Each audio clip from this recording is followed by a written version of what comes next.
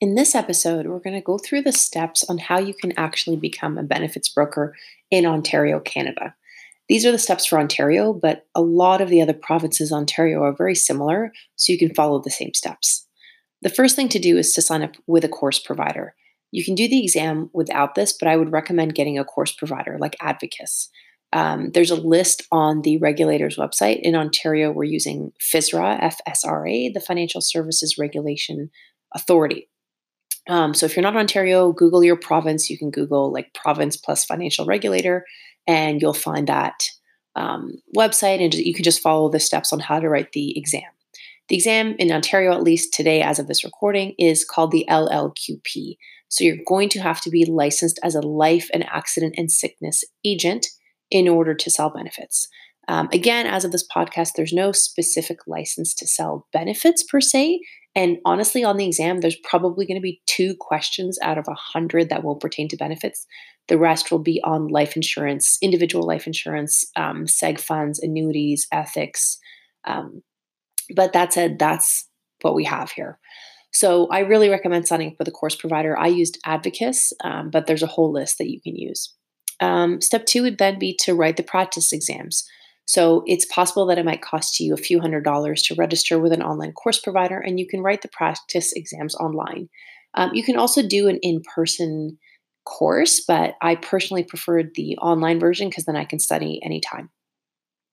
So when you've written the practice exams enough and you feel like you've gotten a good grade, that's when you want to register for the real exam, so the provincial licensing exam. So you want to go back to FSRA's website, find the exam host. As of this podcast recording, it's Durham College.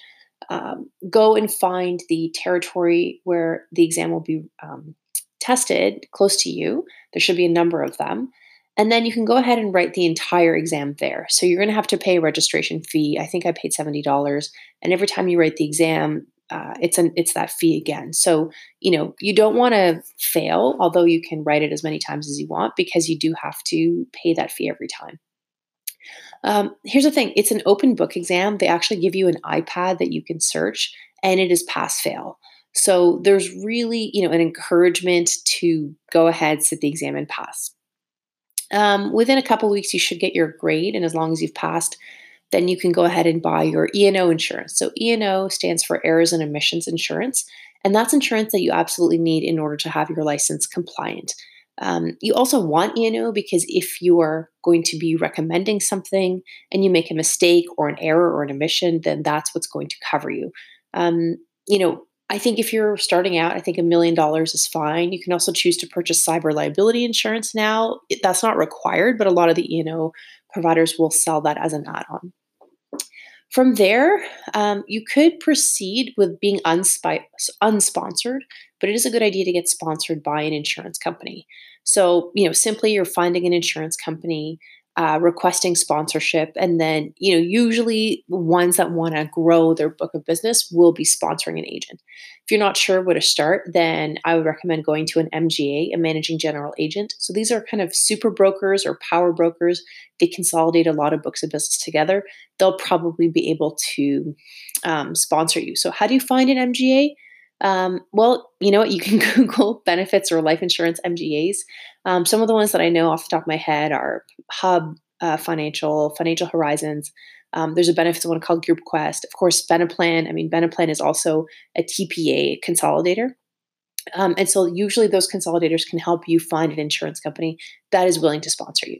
Some insurers might not, and please don't take that, take offense to that. That's just, they might have their own agents. Those are called captive agents.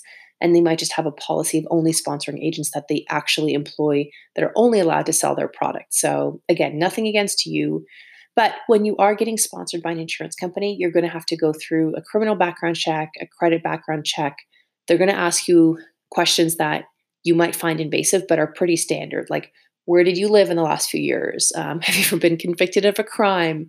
Have you ever had your license suspended or revoked? So there's a number of questions that you're going to have to answer.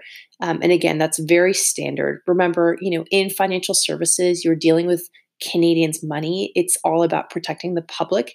And it's a good thing that they're going to go through all this rigor. So once you are sponsored by an insurance company, Then you can go ahead and submit your application to FISRA or your regulation authority, and then you wait.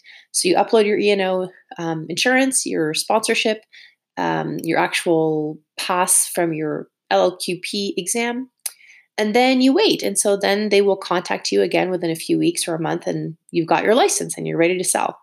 So now that you're ready to sell, you want to find products or carriers. So again, the best way to do it, you could go direct to carriers or insurance companies, and that's fine. I mean, at Beneplan, we're happy to take a broker on direct, but sometimes you'll get better treatment if you go through an MGA or a TPA.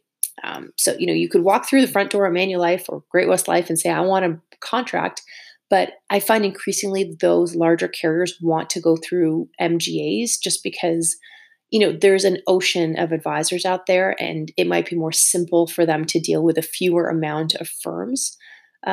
So that said, take a look. You can, you know, do your research, really, talk to everybody, see if you have a good relationship, pick one, and then go from there. Picking one doesn't mean a marriage. If you pick one and you decide you're really not, um, jiving with them or their way of doing business, that's fine. You can move your block. It is a little bit cumbersome and it can be a bit of an admin burden, especially if there's commission chargebacks involved, meaning if you're leaving and you're terminating policies and you're now owing money to the MGA because they might have advanced you money up front, that's when it's just more work and it's going to be distracting from growing your block of business.